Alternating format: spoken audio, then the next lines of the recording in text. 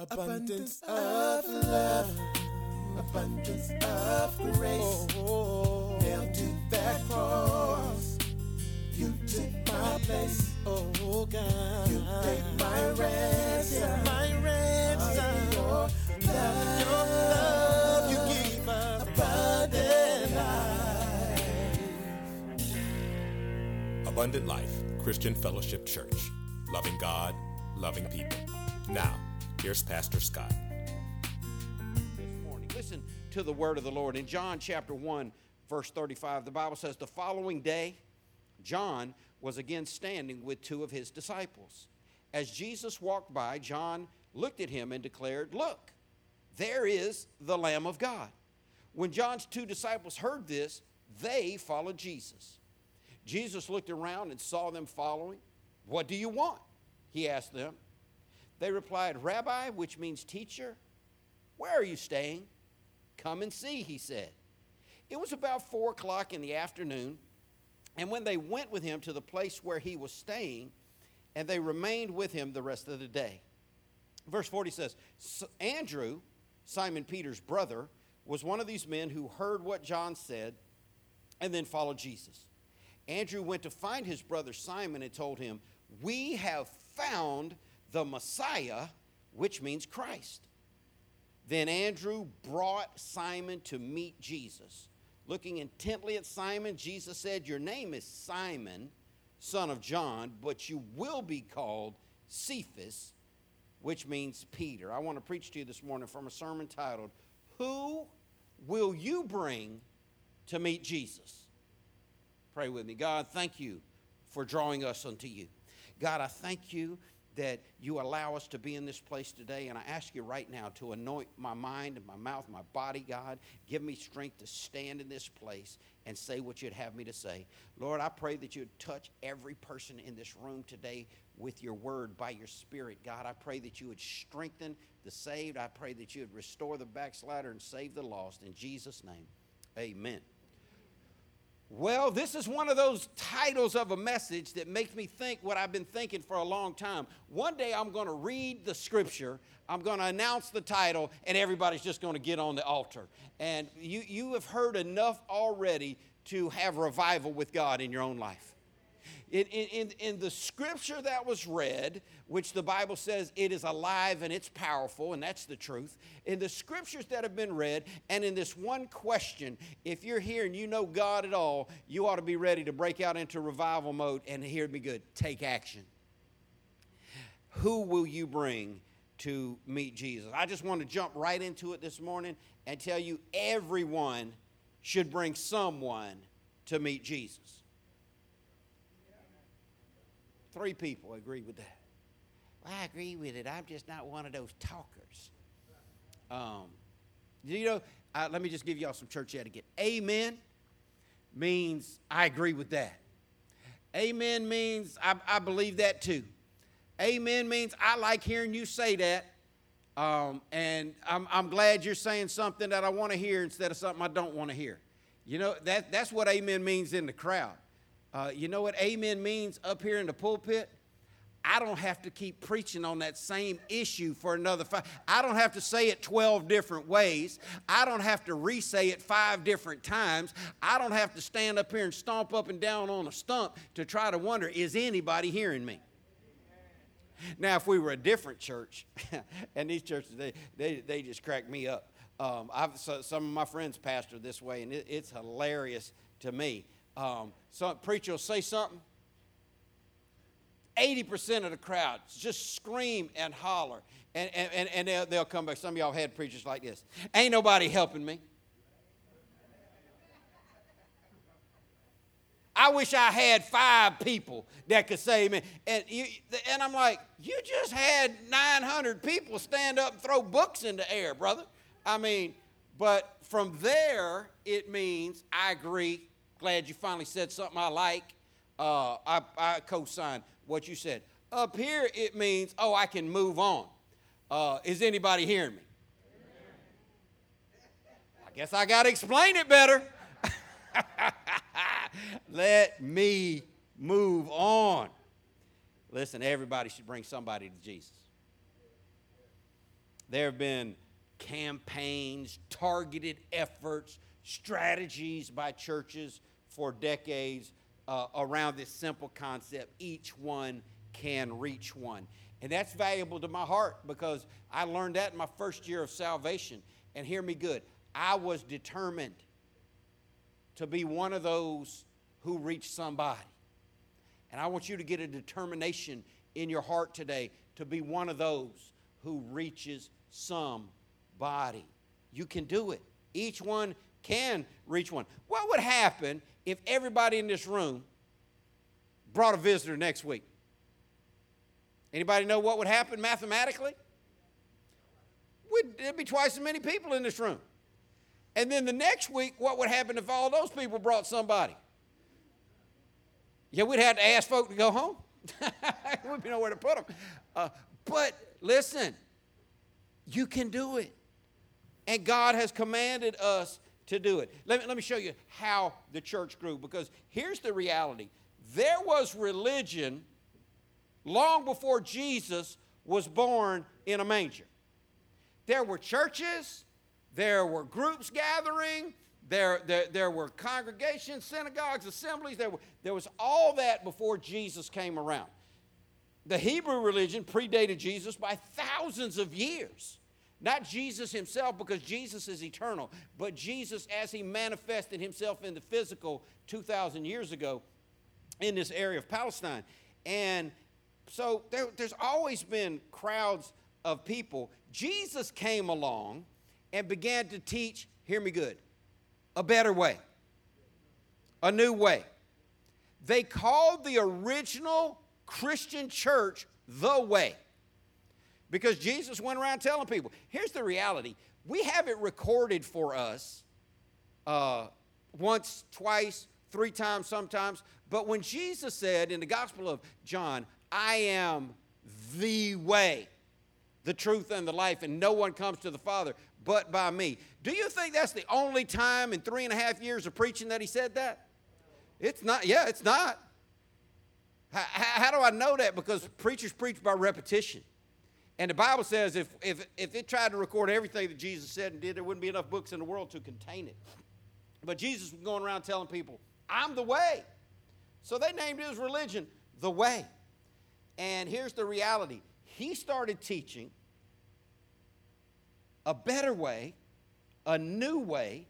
He started revealing God's hidden plan. He started teaching truth that people had not heard, and a lot of people turned against him. But a handful of people started following him. And the Bible even says in the book of Acts that these handful of ignorant, unlearned people have turned the world upside down for Jesus. People will tell you, every Muslim will be glad to tell you, Islam's older than Christianity. Islam's older than New Testament Christianity, but there's nothing older than the worship of Jehovah, creator of all that there is, the God of Abraham, Isaac, and Jacob. But they are right in their concept that their church and lots of churches were gathering together before Jesus gathered a handful of people. But what did those handful of people do? They started bringing others. And what did those people do? They started bringing others. It's like that old commercial. Man, they must have ran that commercial a lot because it stuck in my mind as a child. I think it was VO5. It could have been anything. But had the woman on the screen, she was washing her hair with a certain kind of shampoo or using a certain kind of makeup. And it says, and she told 2 friends, and then they split the screen and her face was on there twice. I thought, wow, that's great graphics. You know how old I am now, right?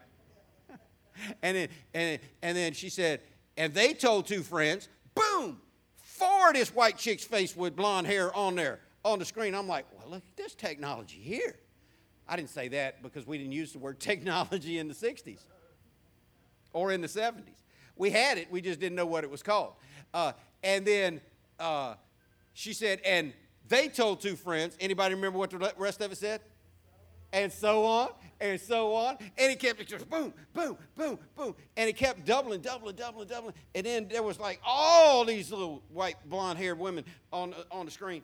But that is in large part very similar to the way that the Lord's church grew. Somebody told somebody that told somebody. So here's what I want you to get. You need to be somebody that tells somebody. And then they need to be somebody that tells somebody. So here's what I want you to determine in your mind. Who told you? And who did you tell? Somebody had to tell you. And if you didn't tell somebody, then you're breaking the chain. And this chain needs to continue, because the only way, every Christian, maybe not every Christian, but the majority of church-going folk would say, well, Pastor Scott, the world needs Jesus, and we need to be a better world. We need to stop fighting and killing each other, and we need to have better schools and happiness and, chocolate candy for lunch. And everybody's got all these ideas about wanting the world to be a better place, but there is one person on this planet that can truly make the world a better place, and his name is Jesus. We have the answer. Somebody told you about this man, Jesus, and we have been commanded by him to go tell others. If you agree with that, say amen. So here's what happened. This brand new religion pops up 2,000 years ago. It's not really a brand new religion. It's a greater revelation of the original religion that God taught Adam in the Garden of Eden. But there were no churches like this. And Jesus starts with a few people, and they told others that told others, and that is how churches grow today. We started this church with 15 adults and a handful of kids. And somebody told somebody, and that's how you ended up here, or you drove by and saw it and just thought you'd pop in. But each one not only can reach one, each one should reach one. In our story, we're going to see how John brought Andrew to the knowledge of who Jesus is. And then Andrew introduced who? His brother to Jesus. He introduced Peter to Jesus. And then what happened? Peter preached on the day of Pentecost, and thousands of people got saved. Is there anywhere in the Bible that, this is Bible trivia for you. Who does Jesus say is the greatest prophet that ever lived? John. Any evidence in the Bible that John ever preached and had thousands of people get saved? There is not. Okay, but then we got this guy that was a disciple of John the Baptist, and his name was Andrew. Anywhere in the Bible tell us Andrew ever preached and had thousands of people get saved? It is not. But Andrew told his brother, who we know as what? Peter. Is there anywhere in the Bible that tells us that Peter preached and thousands of people got saved? Go like this. There is. Listen to what the Bible says in Acts 2, verse 40. Then Peter continued preaching for a short time, because church folk are concerned about getting out of the building on time and beating the Methodists to lunch. Peter continued preaching for a long time, strongly urging all his listeners, save yourselves from this crooked generation. Verse 41 says, those who believed what Peter said were baptized and added to the church that day about 3,000 in all. So if John hadn't told Andrew, Andrew hadn't told who? Then who would have preached on Pentecost? Well, the real answer is somebody. But it was designed by God for John to use his influence, his relationship with Andrew, to introduce Andrew to the Lord. Andrew used his relationship, his influence over his brother, to introduce his brother to the Lord. Which takes me back to the title of the message. Who will you bring to meet Jesus? And I want you to have an answer for that. I just want you to think right now. Let's act like we're not even in church. Let's just hang out and talk. If I was sitting down with you, if we were at a restaurant somewhere and I said, tell me the name of everybody who you've introduced to the Lord who's going to be into heaven because God used you to make that introduction. I don't know how long your list would be. Anybody? I can remember, you remember Mom's friend Janet? Mom was so excited the day Janet got saved in our church because my mom had been trying to each one reach one. And my mom said, she said, I don't know how many people. Because you never know how far your reach is. You don't know the smile you gave, the door you held open, the kind word that you said, the pleasant look on your face. God could have used any of that to bring somebody to a saving knowledge of Jesus. But she said, I know for sure now. I brought my friend Janet to the Lord.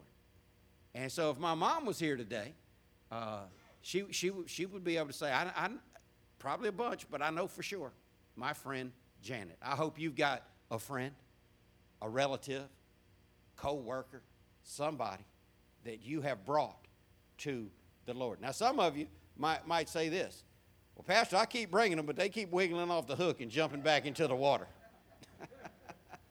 Hey, our job is to bring them, y'all. Our job is just to share the good news with them, and the results are up to the Lord. The Bible says salvation belongs to the Lord. But this is the process. This is how God designed it to work. I've had so many people tell me over the years, well, if God is real, why don't he just write with a big magic red ink pen on the cloud, Jesus is the only way, follow him. How am I going to pick between all these different churches? Why don't God? Because God didn't design it that way. God designed it by taking a few people that would tell a few people, each one reaching one, and now there are millions of believers all around the world by this process. Let's look into our opening text. John chapter 1, verse 35 says, the following day John was again standing with two of his disciples. So here we have John the Baptist. Here we have the cousin of the Lord Jesus Christ, who God used to launch Jesus out into public ministry through an open baptismal service. And he sees Jesus walking in verse 36, and it says, as Jesus walked by, John looked at him and declared, look, there is the Lamb of God. So here is John, not scared, say not scared, not scared to speak up for the Lord. Now, some of y'all ought to already know where I'm going with this. I am so tired of hearing people say, God bless you, when a stranger sneezes. Not that it's bad, not that it's wrong, but it just shocks me, like, you didn't say anything. Why are some people so bold to say God bless you to a stranger for sneezing, but won't walk by somebody and say Jesus loves you? Do you know how fast we could shut down God bless you on a sneeze if we change the word from God to Jesus? Ooh, Jesus bless you. Oh, they're not taking that. They are not. I've been told when I've preached at graduation ceremonies, when I've had friends preach at graduation ceremonies, the greatest example of it ever was Dr. Lindsay. Dr. Lindsay got up at a graduation in the early 80s, and because this is about the time frame it happened, because, hear me good, principals used to lead classrooms in prayer. Schools used to have prayer. The Ten Commandments. God at the forefront. But in the early 80s, they started telling preachers, well, you can come speak to our commencement class, but you can't talk about Jesus. And here's what they told Dr. Lindsay. You can talk about God, because God is just ethereal. God is just, he's out there in the atmosphere somewhere. God is not, it's nondescript. It could be anything to anybody, higher power. It can be any kind of something. But you can't say Jesus. And here's what they said, and this should have been a wake-up call to them, because that name might offend some people. Yeah, because the truth hurts. So Dr. Lindsay got up, and he said, I'm just glad to be here today to speak to the graduating class of 1982. And I just want to stay within the guidelines that I've been given. The instructions I've been given were that if I wanted to talk about God, I could say anything I want to say about God, but I am not allowed to talk about Jesus. But if I was allowed to talk to you about Jesus today, I would tell you that Jesus is the one and only begotten Son of God. Now, I can't speak to you about Jesus today, but if I was allowed to tell you about Jesus, I would tell you that Jesus was God manifest in the flesh. And he did that for about 30 minutes. They didn't ask him back. See, there's power in the name of Jesus. Culture has perverted the image of God down to nothing. God is dead. That's what people say in their mind. God can be anything. Well, God can be one thing to you and another thing. Hey, Jesus is what he is, and everybody knows that. And there's power in the name of Jesus. I ought to start a movement right now. Jesus bless you. They had shut that sneezing thing down. People literally, if you say God bless you, people will look at you and they'll say 2 words back to you. Oh, thank you. Go ahead and say Jesus bless. They'll look at you like, why are you pushing your religion on me? There's power in the name of Jesus. And we need to start telling people about Jesus. John looked at Jesus and said, there is the Lamb of God. He was willing.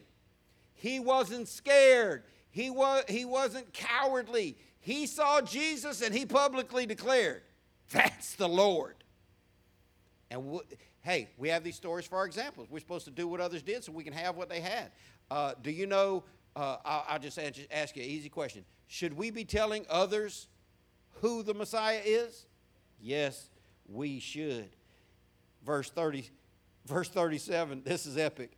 When John's 2 disciples heard this, they followed Jesus.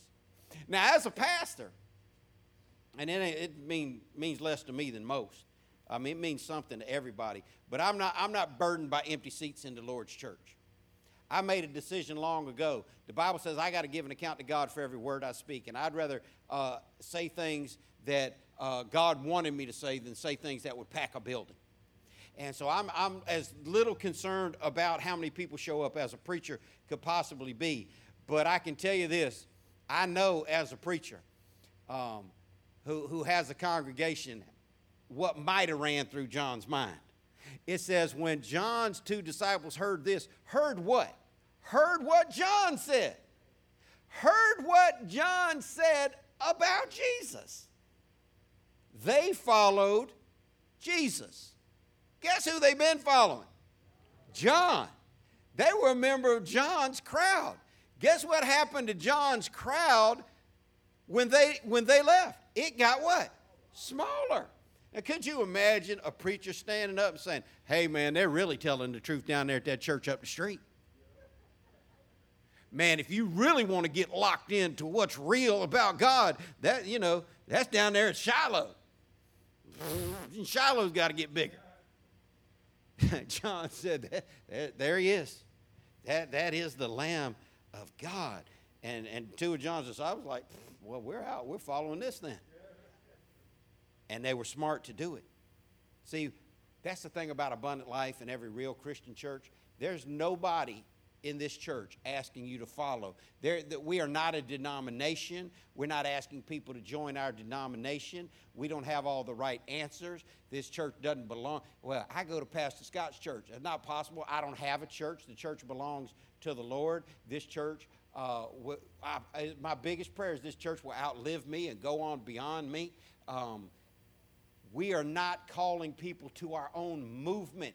We are not a movement. We are followers of Jesus Christ, and we are pointing people to Jesus. And when John did that, they started following Jesus. In verse 38, the Bible says, Jesus looked around and saw them following. Period. I tell you all the time, when you read, pay attention to the punctuation. It'll perfect your understanding. Stop. When you see a comma, that's cause for pause. Think about what you just read. Stop on a period and reread it. Digest it. Take it in small bite-sized pieces so you can get it down in your spirit. Jesus looked around and saw them following. I'm going to let you be Bible professor today. I'm going to pretend like we're in Wednesday night Bible study, open discussion style, and I'm going to let you teach us real quick. Jesus looked around and saw them following. Somebody tell us what Jesus is still doing today. Based on this verse, he's looking around. And what's he seeing? He's seeing who's following him. Now, be our Bible professor again today, somebody. How can you say that? How do you know? Just because he did it then, that's a long time ago. You say he's still doing that now? Somebody teach everybody in the room. How do we know that right now Jesus is looking around and see who's following him? Because he's the same. Yesterday, today, and forever. What Jesus did then, he's still doing now. I'm not mad at the person who made $1 gazillion on 4 simple letters. WWJD. What would Jesus do? Lunch boxes, T-shirts, headbands, wristbands. What would Jesus do? Well, they asked me that question. I told them he'd do the exact same thing he did. Well, what do you mean? What did I say? We got a comprehension issue, or we got a hearing issue? He would always do what he did. And if Jesus was alive, what would Jesus do if he was in this room today? He'd do the same thing he did 2,000 years ago, 6,000 years ago. Jesus looked around and he saw them following. If you don't get anything out of this lesson, get this. If you're following the Lord, he sees you. Y'all just going to make me do. Listen, there was a time in my life when I did it. There was a time in my life in the early days of this church, I preached loud, hard, longer. I slobbed oil on people almost every service. I preached for response, and then I decided I'm going to stop preaching for response and preach for results. But if y'all need me to go through antics and loud oratory exercises to get you to follow along with what I'm saying, then I could do that. I'd just rather not. I'd rather you focus and pay attention. If you are following the Lord, he sees you. That ought to be enough for you right there to say, I'm so glad he sees me. I'm so thankful. He knows my heart. He knows my love for him. And I want to tell you something. If you're faking it, he knows that too. Then Jesus says this, what do you want? Now here's what's crazy. Is this, for some of you that have read the Gospels before, is this the only time Jesus asked somebody something like this? Not at all. He went around asking people that all the time. So let's just stay with this context. If Jesus was here today, what might he ask? What do you want? Oh, I hope you have an answer for that. What do you want from the Lord? See, this is going to determine a lot about how you live. And me personally, obviously, we all have wants and desires, but I'm talking about that big thing. What is that big thing that you, well, let's just, ain't but a few of us here today. Let's just go ahead and see. Anybody have something that they really want from the Lord, bold enough to say it? Amen. That's why he's a deacon in the Lord's church. The big thing, the one big thing. Of course I have other things that I want, but the one thing that really matters to me, I just want to go to heaven when I leave this place. And if listen, some of y'all mad at God because you haven't gotten a promotion. Mad at God because things haven't worked out for you. Mad at God because your brother, your cousin, your nephew, that scumbag at work is doing better than you're doing in this life. Listen, let me tell you something. None of that has anything to do with Christianity. Jesus didn't say, come and follow me, and everything in this life will be hunky-dory, fine and dandy like fat candy. He said, follow me, and I'll get you to heaven. And that ought to be what you want. People say, well, Pastor Scott, it's all going to work out in the end. Yeah, but the end ain't now. It all worked out for Stephen. Somebody tell us who Stephen was in the Bible. He's the first martyr in the New Testament. It all worked out for him, didn't it? Yeah, they killed him. Well, God going to take care of him. God took care of Peter, didn't he? Killed him too. God took care of it. It all worked out for Jesus, didn't it? Yes, it did. And it's all going to work out for everybody who follows God. Hear me good. In the end. When's the end going to be? In the end. People used to ask me, well, why do you think God didn't heal your wife? You never talked to a funeral director. You didn't have a grave site. When she died at 8:14 on a Sunday morning, 16 years ago this week, I asked the nurse in hospice, what do I do now? Who do I call? She said, call your funeral home. I don't have one. You haven't made arrangements? No, my arrangements were to trust God for my, and she was an unbeliever, and she mocked me for my faith. People ask me, you stood in so much faith for your wife to be healed. Why didn't she get healed? And I finally came up with the right answer. She did.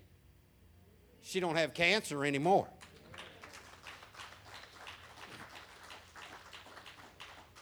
She don't even have me to deal with anymore. So she's just all the way healed. Hallelujah.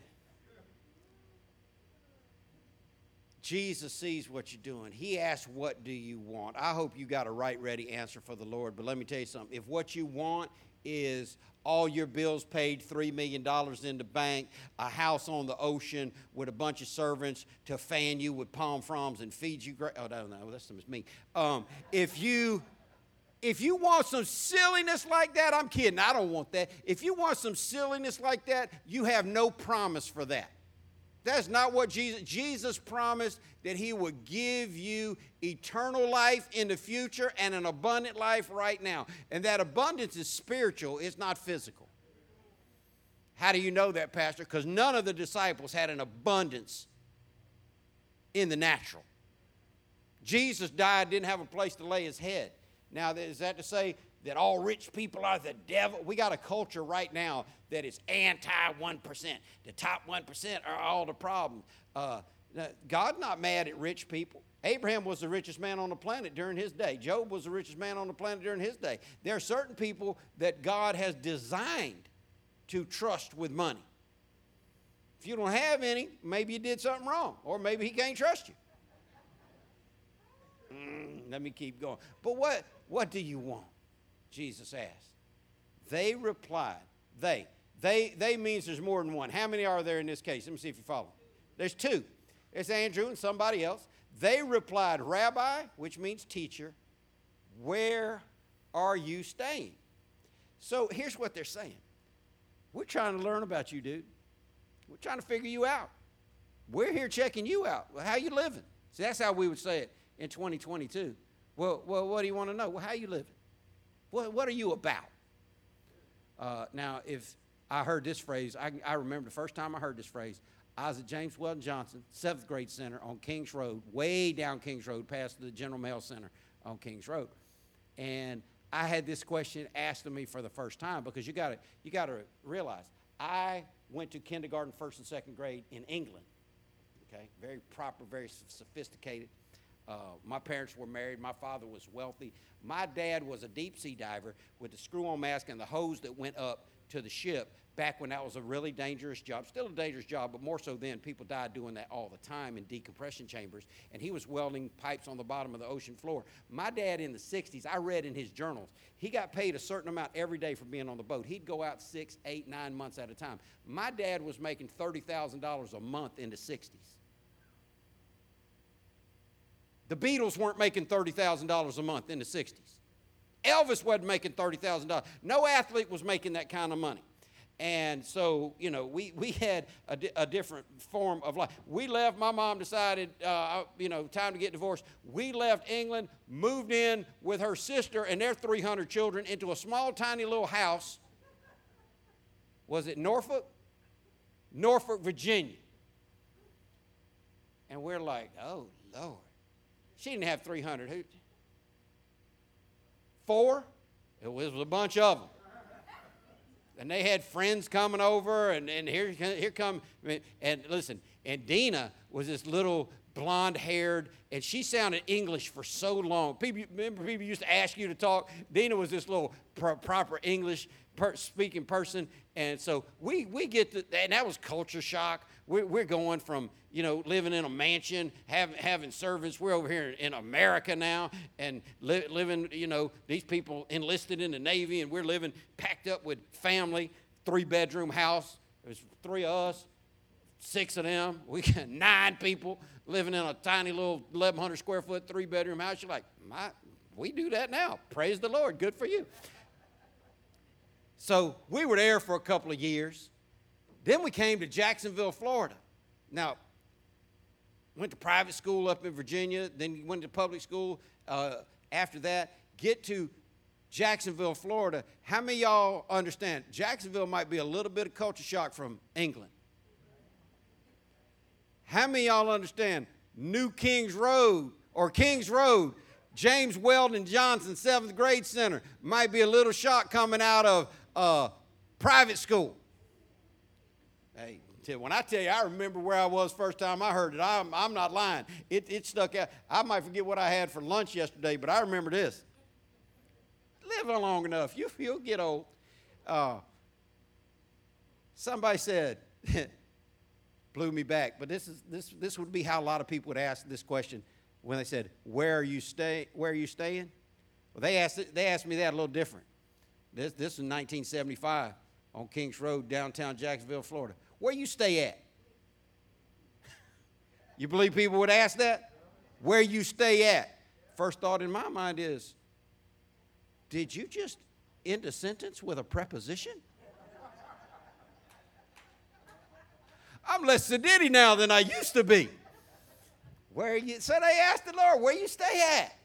Now, when they asked me at the James Weldon Johnson 7th Grade Center on Kings Road and down on the north side of Jacksonville, where you stay at, they weren't trying to case my home. They weren't trying to set me up for a robbery that I know of.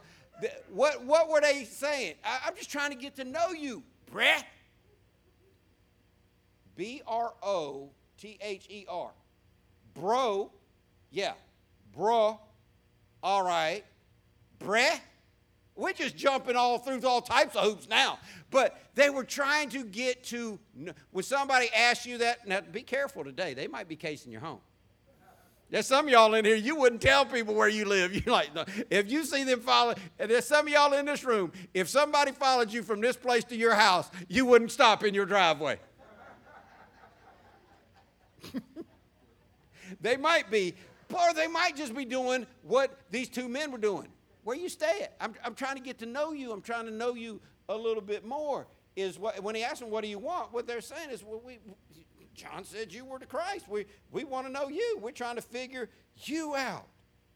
In verse 39, Jesus said, come and see. It was about 4 o'clock in the afternoon, and they went with him to the place where he was staying, and they remained with him the rest of the day. I don't know what they did, and you don't either, but it was awesome. I know that. I don't know what he told them, and I don't know what they told him, but I know this. It was awesome. If you ever get around greatness and you get to stay with them the rest of the day, oh, it was awesome. I promise you, it was awesome. It was a great time. It was life-changing for them. Why? Because they got what they were asking for. Now, if Jesus gave them what they were asking for, Jesus will still do that for us today if we're asking for the right thing. They were asking for the right thing, and Jesus gave them exactly what they wanted. Verse 40 says, Andrew, Simon Peter's brother, was one of these men who heard what John said and then followed Jesus. So these two people, one of them is Andrew. And in verse 41, the Bible says, Andrew went to find his brother Simon and told him, we have found the Messiah, which means Christ.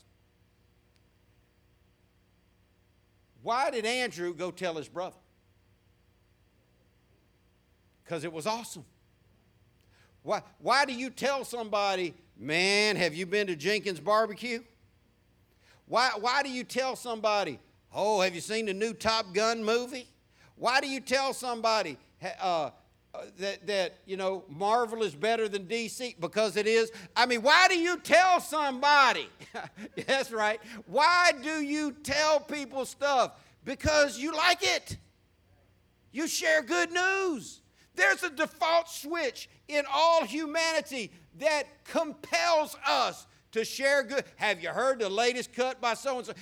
We find something we like, we are compelled. There is something on the inside of you that compels you to share anything that you like with as many people as will listen. Now, I'm going to give you a test right now. Who do you think put that compulsion on the inside of you to share good news?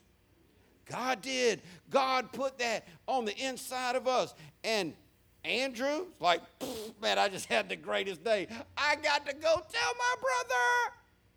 We're still that same way. If you find something you really like, now some of y'all are like, well, I'm just an introvert, Pastor. You got somebody you want to tell. You put a blast out on social media about it. What happened to Christians that caused us to stop sharing not just good news, but the greatest news that ever is? Andrew's like, man, I got to tell my brother. He went to find, he didn't say Andrew went on about his business. Couple days later, bumped into his brother and said, hey, no, he went on purpose. We got to start living life with a purpose. I can still hear Drill Sergeant Robinson in my mind from March of 1986. Move like you got a purpose. The church of Jesus Christ needs to move like we have a purpose. Our purpose is to reveal to the world the God that revealed himself to us. And God revealed himself to Andrew through Jesus Christ. And Andrew's like, man, I got to tell somebody. I got to go find my brother. Let him know we have found him. Verse 42 says, then Andrew brought Simon to meet Jesus, period. Title of the message, who will you bring to meet Jesus? Now, I originally had titled this message, who did you bring to meet Jesus? But some of y'all hadn't brought anybody yet. So I wanted to include you too. Who will you bring to meet you? Andrew brought his brother Simon. Then Andrew brought Simon to meet Jesus. We have these stories for our examples. We're supposed to do what Jesus did and what those who followed him accurately did. Well, Andrew did the right thing. He brought someone to meet Jesus. Guess what you ought to be doing? Bringing somebody to meet Jesus. Looking intently at Simon, Jesus said, your name is Simon, son of John, but you will be called Cephas, which means Peter. Guess what Jesus was letting him know? I'm about to change your life. I'm going to change your whole world. I'm going to give you a new name, a new purpose. I'm looking right into your soul, Simon Bar-Jonah. I'm looking right into the depth of who you are. And listen to me, I got something for you that you've never seen before. If Jesus was that kind of way then, he's still that kind of way now. You bring somebody to Jesus, they might shrug it off, but I'm going to tell you this, it still got them. They might push it off, but it's still working on them. We used to sing a song in the old church, he's still working on me to make me what I ought to be. I'm going to promise you this. You try to bring somebody to Jesus, you try to introduce somebody to Jesus, you share something with somebody about Jesus, they may act unaffected, but the Bible says of itself, the Word of God will never return void. It accomplishes what God put it out there to do. Some of y'all have been preaching the Word of God to your children, to your grandchildren for a long time, and you're like, these little hard-headed knuckleheads, I've shared every truth I can share with them, and it just have no impact. Not true. Oh, they're hard-headed knuckleheads for sure. That impact not manifesting for sure, but it's having an impact. Because the Word of God gets down into them and it begins to separate between truth and error. It begins to stick and to prick them, and it works. Andrew brings his brother, Simon, to meet Jesus. Simon says, son of John, I'm going to change your life. I'm going to get out of here early today and just tell you this. Everyone should bring someone to meet Jesus. If you believe that Jesus is the answer, if you believe that you have found the answer to the biggest question in life through Jesus Christ, you ought to be telling somebody. You ought to be bringing somebody. Well, does that mean I have to bring them to church? Not necessarily, but it's probably the easiest way to do it. Now, you can memorize 150, 200, 5,000, 10,000 verses of Scripture. You can become an expert in theology, and you can just break it down for them, or you can share with them what you know at lunch. all that is great. You can share what you know with them online. All that is great. You can share what you know with them. You can get engaged in conversations, and all that is fantastic. You can invite them to church. That's fantastic too. But some kind of way, you need to be bringing somebody to Jesus. And I'm going to tell you what we need to do right now. Everybody in this room needs to have a mindset. Each one can reach one. Who are you going to reach for Jesus? Who are you going to reach for Jesus? I'm going to do something that I haven't done maybe ever. I've been preaching. I took my first full-time staff position in 1982 at Riverview Baptist Church on Lem Turner, right off the corner of Lem Turner and Sutel. And I've been preaching for 40 years. I don't know that I've ever just read the words to a song. But as God was moving in my spirit this week, see, the hardest thing for my week, all week long, the hardest task I have as the overseer of this church is getting God to tell me what he wants me to say on Sunday and on Wednesday. People ask me, people call me up and ask me on a Monday, what you doing, Pastor Scott? Getting ready for Wednesday. Guess what I'm doing on Thursday? Getting ready for Sunday. Guess what I'm doing on Friday, Saturday, Sunday morning? The hardest job I have, because I don't preach out of books. I don't preach off other people's messages. I literally ask God, please show me what you'd have me to say. And as God was showing me and grafting this sermon into my heart, he brought a song to my mind. And I thought, man, I'm just going to read that song to God's people, because some of them haven't heard it.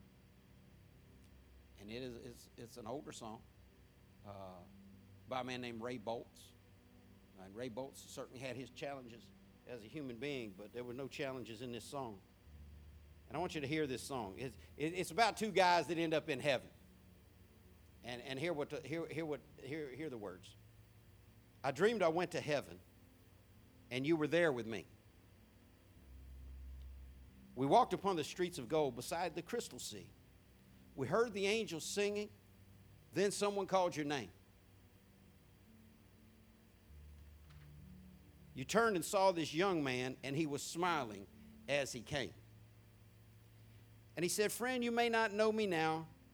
And then he said, but wait. You used to teach my Sunday school when I was only 8. And every week you would say a prayer before the class would start. And one day when you said that prayer, I asked Jesus in my heart. Then another man stood before you and said, remember the time. A missionary came to your church and his pictures made you cry. You didn't have much money, but you gave it anyway. Jesus took the gift you gave, and that's why I'm here today.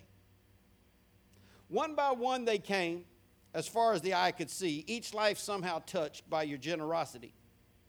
Little things that you had done, sacrifices made, unnoticed on the earth, in heaven now proclaimed. Listen to this last verse. And I know that up in heaven you're not supposed to cry. But I'm almost sure there were tears in your eyes as Jesus took your hand and you stood before the Lord.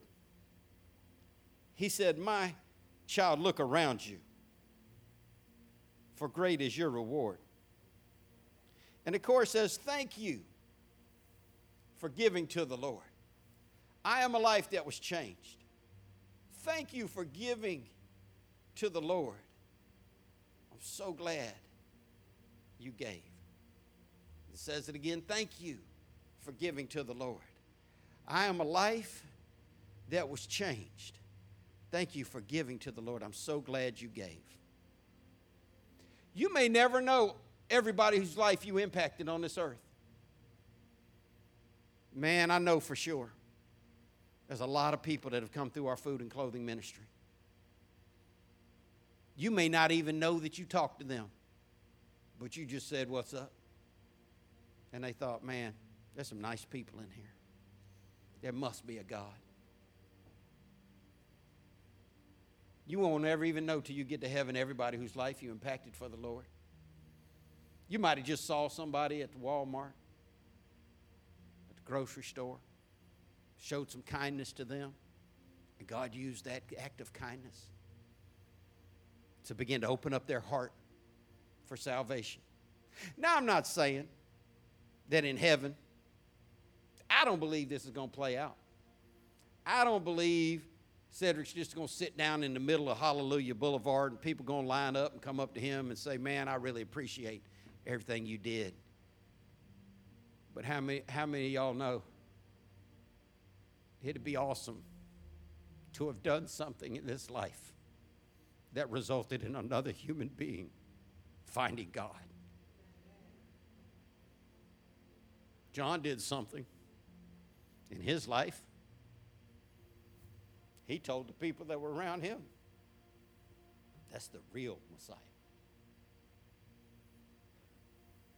Introduced Andrew to Jesus. Andrew said, this is good news. I can't keep this to myself. What happened to the church that caused us to decide to keep good news to ourselves? Well, I'm just trying to get me straight before I tell some. No, that ain't the way. If they look at you and say, well, you ain't perfect, that's right, that's why I need Jesus. Don't you dare wait till you get perfect to start telling people about this good news that Jesus loves them. In Mark 16:15, last verse I'm going to read, Jesus told them, go into all the world and preach the good news to everyone. That's not a suggestion. That's a command from our God. That's your job. That's my job. I used to tell people all the time. I told Elder Jimmy this years ago, over 15 years ago, because he was young in Christ and he was growing, and he wasn't a deacon, he wasn't an elder, but he had something in him that he knew he wanted to grow closer to God, and he wanted to serve God full time. And I said, well, you ought to do what I did before I went into full-time vocational ministry. He said, what's that? I said, when people ask you what you do, put a variation on what I used to say. He said, well, what'd you used to say? People would ask me, what do you do for a living? And I'd tell them, well, I cut grass to pay the bills. But I serve the one true God full time. I said, you just ought to start telling people, well, I build fences to pay the bills. But what I do is I serve the true and living God full time. And you ought to start sharing this good news with people everywhere you go. Who you going to bring to the Lord? I'm happy that God has allowed me to bring some people to the Lord. Well, you're a pastor. I wasn't a pastor when I started bringing people to the Lord. That little girl right there got brought to the Lord. My sister. God saved me, changed my life. Let me know I'd found something I didn't have before. See, if your salvation didn't change you to make you into something more than you were, you didn't get real salvation. If you didn't go from being who you were to becoming a new person, you didn't get real salvation. The Bible says if you're truly saved, you become a new person. When God saved me, I told my sister what the Lord had done for me. She prayed and got saved. Then we did what Christians are supposed to do. We're looking for somebody else to bring to the Lord. We started working on our mom. And that was tough. My mom did not want to hear it. She knew she was saved. She'd been saved. She took us to church. She's the one that had the Bible on the coffee table. We didn't even own a Bible. If it wasn't for her,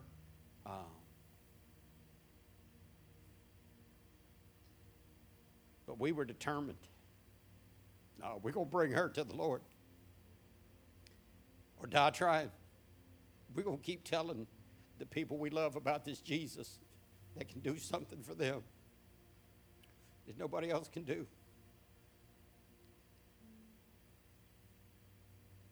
We tried to win her to Christ in the home. We tried to share the Lord with her, left her tracts, tapes. And one day she agreed to go to church with us. And we watched our mom walk the aisle and pray to receive Christ. I'm not asking who's going to be in heaven because of you.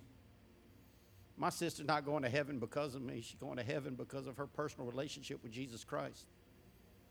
But I'm glad I was able to share a little bit of good news with her and introduce her to Jesus.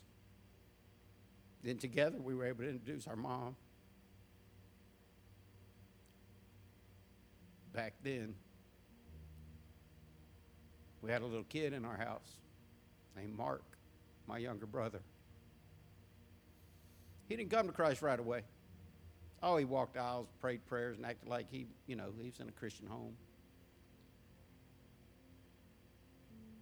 But I was blessed to have him come live with me in the early 90s. He's born in 74, so that would have made him in 1992, 18. Huh. So he'd had a lifetime of his big sister, who was like a mother to him, telling him about Jesus, his older brother telling him about the Lord, his mom telling him about the Lord, going to church, watching us go to church, hearing gospel music. But I got it written down in my other Bible, the date. We were in church on Seaboard Avenue when Potter's House was Word of Faith Church in its early days. And I brought him to church with me on a Friday night, and he walked an aisle. And he went up there and he prayed to receive Christ. He died on Christmas Eve, 2001.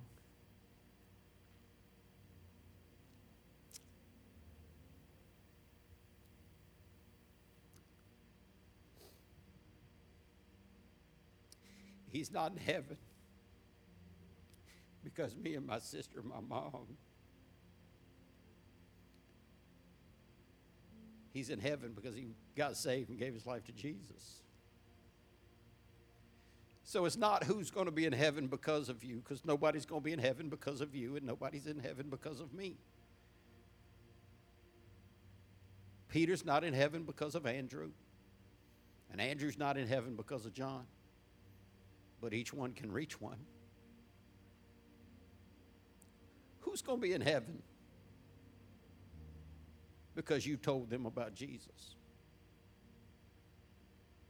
Who's going to be in heaven because you cared enough to share the good news with them? That's our job. Go into all the world and preach the good news to everyone. Obviously, you're going to start with your family. If you heard something great, you're going to tell the people closest to you. If God has saved you, you know something great. If you know that Jesus is the only true way to God, you know something great that the whole world doesn't know. If you know that it takes more than going to church and claiming Christianity to being a real Christian, then you know something great. And you ought to tell someone. I hope you'll tell someone. I hope that you will go into all the world and proclaim out of your mouth the good news to everybody. Well, Pastor, I tell everybody everywhere I go and they just won't come. Keep telling them. The Bible says that some plant a seed, some add water to that seed, but God gives the increase. The day a farmer plants a seed, the crop doesn't grow that same day. It takes time. It takes watering. You don't know, 10 years ago, 20 years ago, 30 years ago, you might have just shared something with somebody. Just your attitude. Could have been anything with somebody. And as a result of that, they came to the Lord. Let me say something to parents. I know you're never going to give up on your kids, but don't let your mind think it's not affecting them. It is. Keep dragging them to church. Keep sharing it with people that act like they're not listening. See, people can try to not listen, but God's word never returns void. Put the word of God in your mouth and start sharing it with people. How can I do it, Pastor? What? You can open your mouth and share face to face. You could just start letting it impact you. I don't know if she ever told you this, Hugo, and I don't often call people out. But I hope she quit nagging you at some point. Stacy's so in love with her husband. She wanted her husband in church, saved, right with God so much. She just emailed me to death, pray for Hugo. I'm like, yeah, you told me that yesterday. And I told her, I said, here's what you would need to concentrate on. Don't ever nag him. Don't browbeat him. Don't throw Bible at him. You just fall so in love with Jesus. You just shine for Jesus. You just get so close to Jesus that it affects your attitude and it makes you a better person. People will see that and then they'll want to come. I don't know if she ever quit nagging him, but I'm glad to see you in church. I'm glad that you've made a personal decision for Jesus Christ. And I believe the only reason Hugo will be in heaven is because of his personal relationship with Jesus.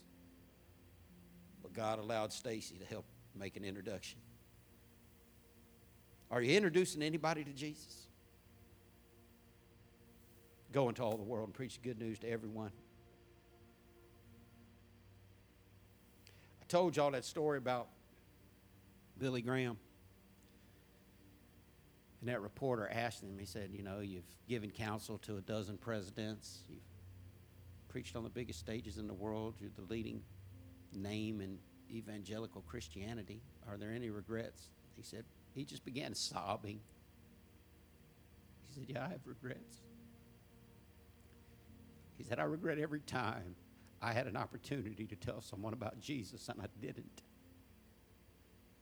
And I thought, wow, he sure has told more people than me. And God let me understand, we're not in a contest here. He was responsible for his life to tell Jesus to the people that God put in his life. I'm responsible for my life to tell people about Jesus that God put in my life. And you're responsible for your life to tell people about Jesus. Who will you bring to the Lord? I hope it's a bunch. I don't wish hell on anybody. And you shouldn't either. There's a real heaven and a real hell. And if you know God, you need to get busy telling the good news. What's the good news? That Jesus lived a perfect life so he'd be an acceptable offering, sacrifice to God for the payment of sin. The Bible says the wages of sin is death. The payment for sin is death. Somebody has to make that payment. What did Jesus do on the cross? He died. But the Bible says he rose again on the third day so he could be the first among many in the resurrection. The Bible says if you'll confess with your mouth the Lord Jesus and believe in your heart that God raised him from the dead, you will be saved.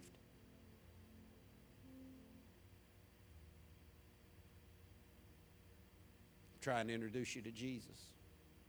He changed my life.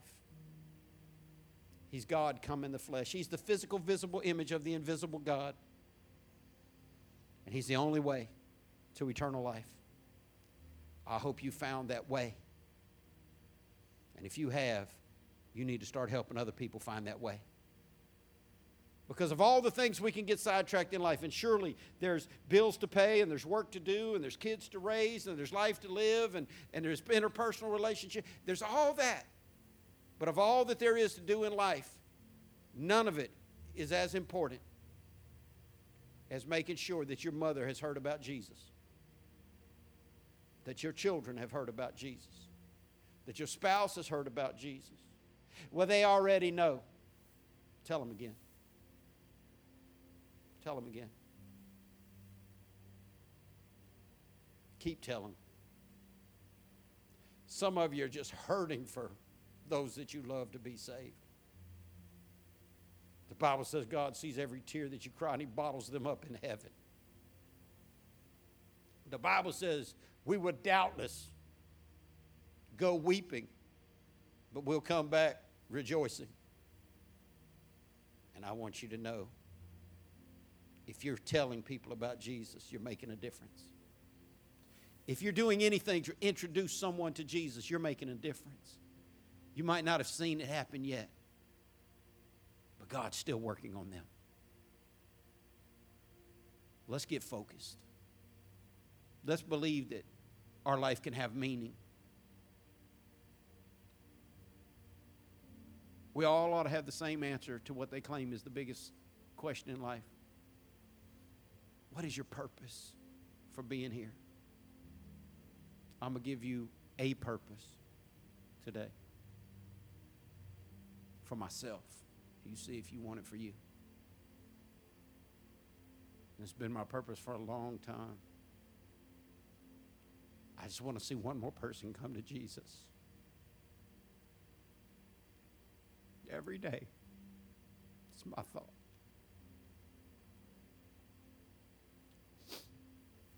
Because I know what's on the other side if they don't.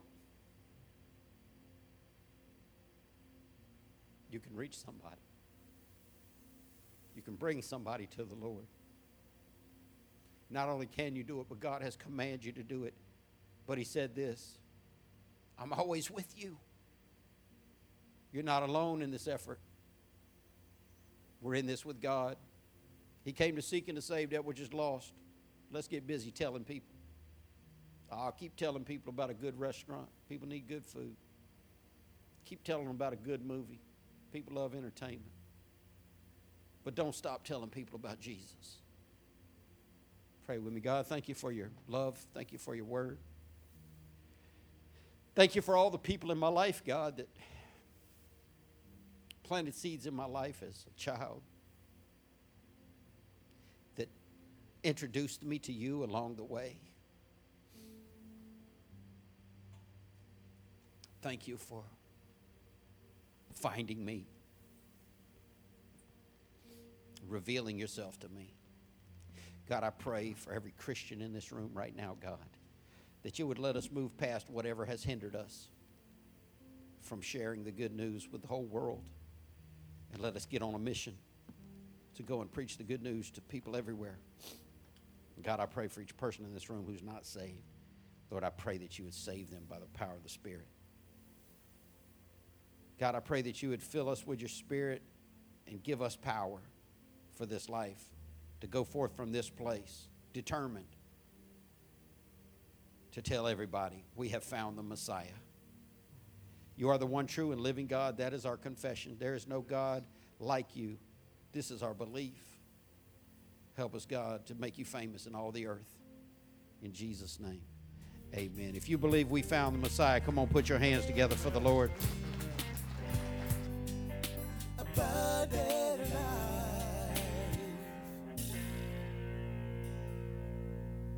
Thank you for listening to the ALCF Sound Doctrine Podcast, and visit us on the web at alcfnow.org. Your financial support for this ministry allows us to share the gospel around the world. Your support is greatly appreciated. If you would like to give a donation, please go to alcfnow.org. Abundant Life Christian Fellowship Church, loving God, loving people.